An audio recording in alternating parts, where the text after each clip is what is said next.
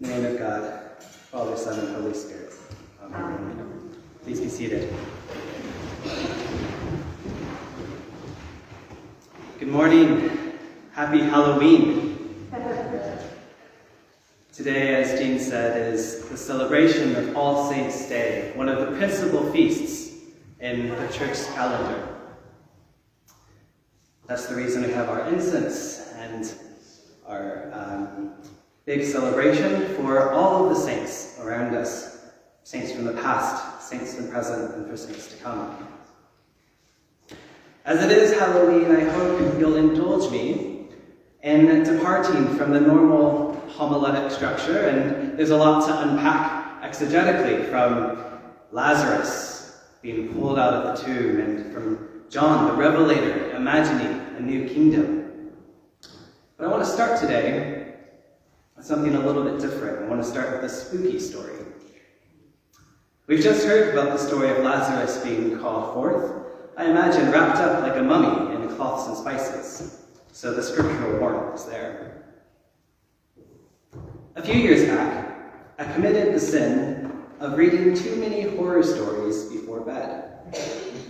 A bit of context, I lived alone at the time in an apartment complex where there had been 3 murders in the prior decade.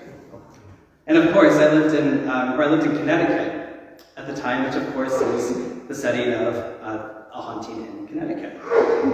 I was reading through these stories about demonologist Ed Warren and his clairvoyant wife Lorraine, who were in fact real people and lived down I-95 a few towns away. So this is the setting. I've been reading too many scary stories and I go to sleep. And around 3 in the morning, I woke up completely unable to move. I felt some kind of dark presence in the room with me, standing at the foot of the bed. Of course, now, I know that this phenomenon is called sleep paralysis, and it's been widely documented the world over. Scientists reckon it's an evolutionary trait left over from the time when moving around in your sleep could have thrown you into the fire. Somehow, with night paralysis, something misfires neurologically and your mind wakes up before your body unfreezes itself. But at the time, in this moment, I was absolutely terrified. I didn't know if I was awake or if I was dreaming. In those moments of darkness, I began to pray. I don't remember what prayer or what I said, but after a few moments, my mobility did return, and I was able to sit up, and I crossed myself and sat up in the darkness. Now, there's probably a lot to unpack here psychologically with demons and the story and the science and neurology behind sleep paralysis. But I want to talk about this idea of the cross, the sign of the cross. For today is our celebration of All Saints' Day, and this sign binds all saints together.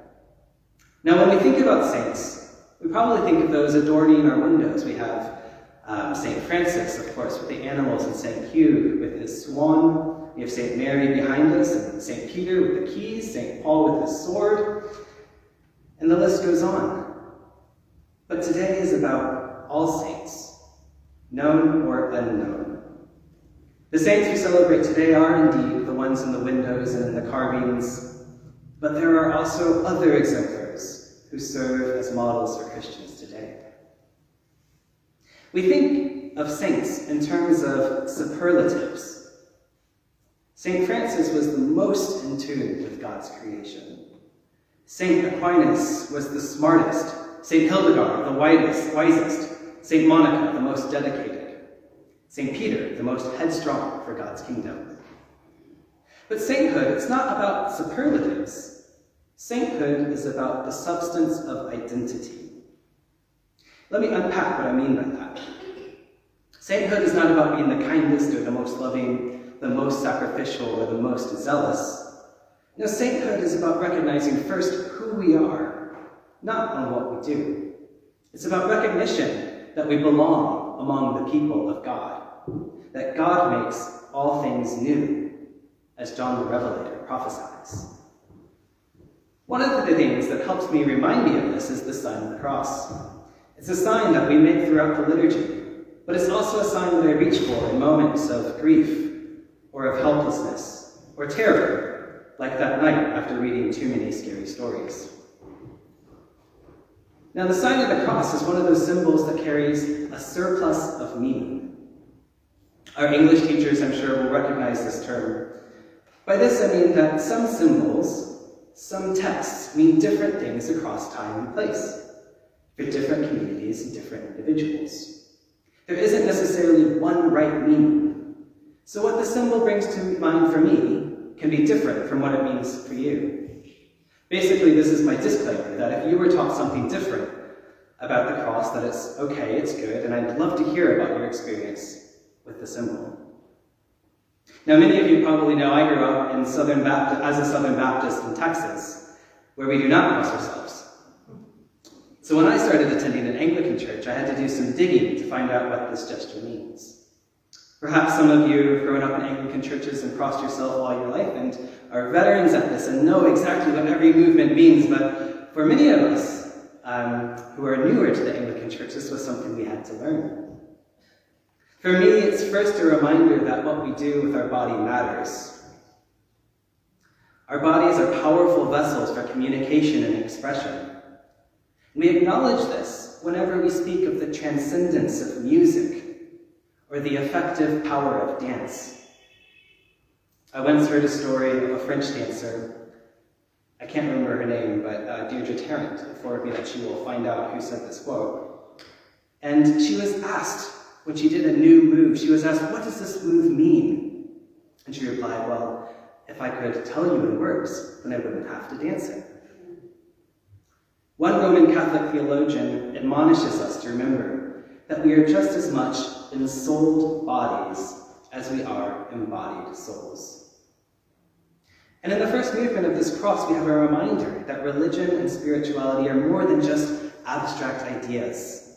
This sign and sainthood is about getting out of our heads and moving our bodies in the world.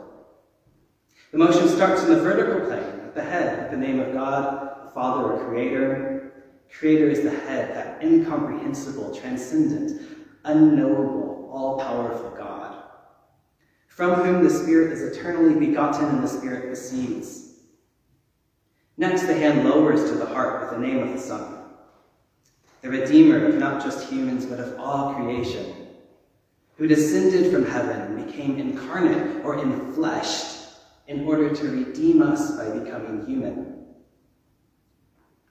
Then there's resurrection, as in the story of Lazarus, where we move up. For in Christ's incarnation, death, and resurrection, so too is the whole world made anew. Then the hand moves from left to right across the chest with the name of the Holy Spirit, our sustainer and giver of life. This horizontal movement reminds me of many things, of the great cloud of witnesses, of all those saints who've come before, who are with us now and who are to come. It reminds me of the divine work and the relationship that this vertical axis should have on this horizontal axis with my neighbors and all of creation.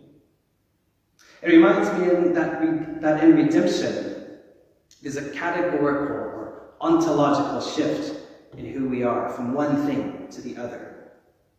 The Bible and our liturgy is full of these metaphors, whatever one you want to use, from darkness to light, from lost to found. This is a sign that Christians have been making for hundreds of years, and it connects us and grounds us through ritual with those our forebearers in faith. That simple sign of the cross brings to mind the rich theologies of incarnation, the deity of God, the Trinity, our sanctification, and the passion of Christ. Crossing oneself signals sanctification of oneself, of mind, heart, and body. Now, sanctification means making one holy, or making one a saint. The sign is a symbol of identity and of belonging, for that is where all the greatest saints' journeys start. Indeed, it is where even the most mundane, unremarkable saints start. And yet they are still saints, for they are among God's people. And you are saints. You are among God's people. Now there will be meanings in the symbol of the cross that I've missed, and that's the beauty of it. The sign itself is a short creed, overflowing in meaning and symbolism. And perhaps it's more than that. Perhaps it also communicates something deeper than words. It's that physical reminder that God is with us. It's a moment to pull ourselves out of our internal thoughts and worries and connect us with a great number of saints who have come before us, are with us now, and are still yet to come. And for today, it's a reminder that our bodies matter.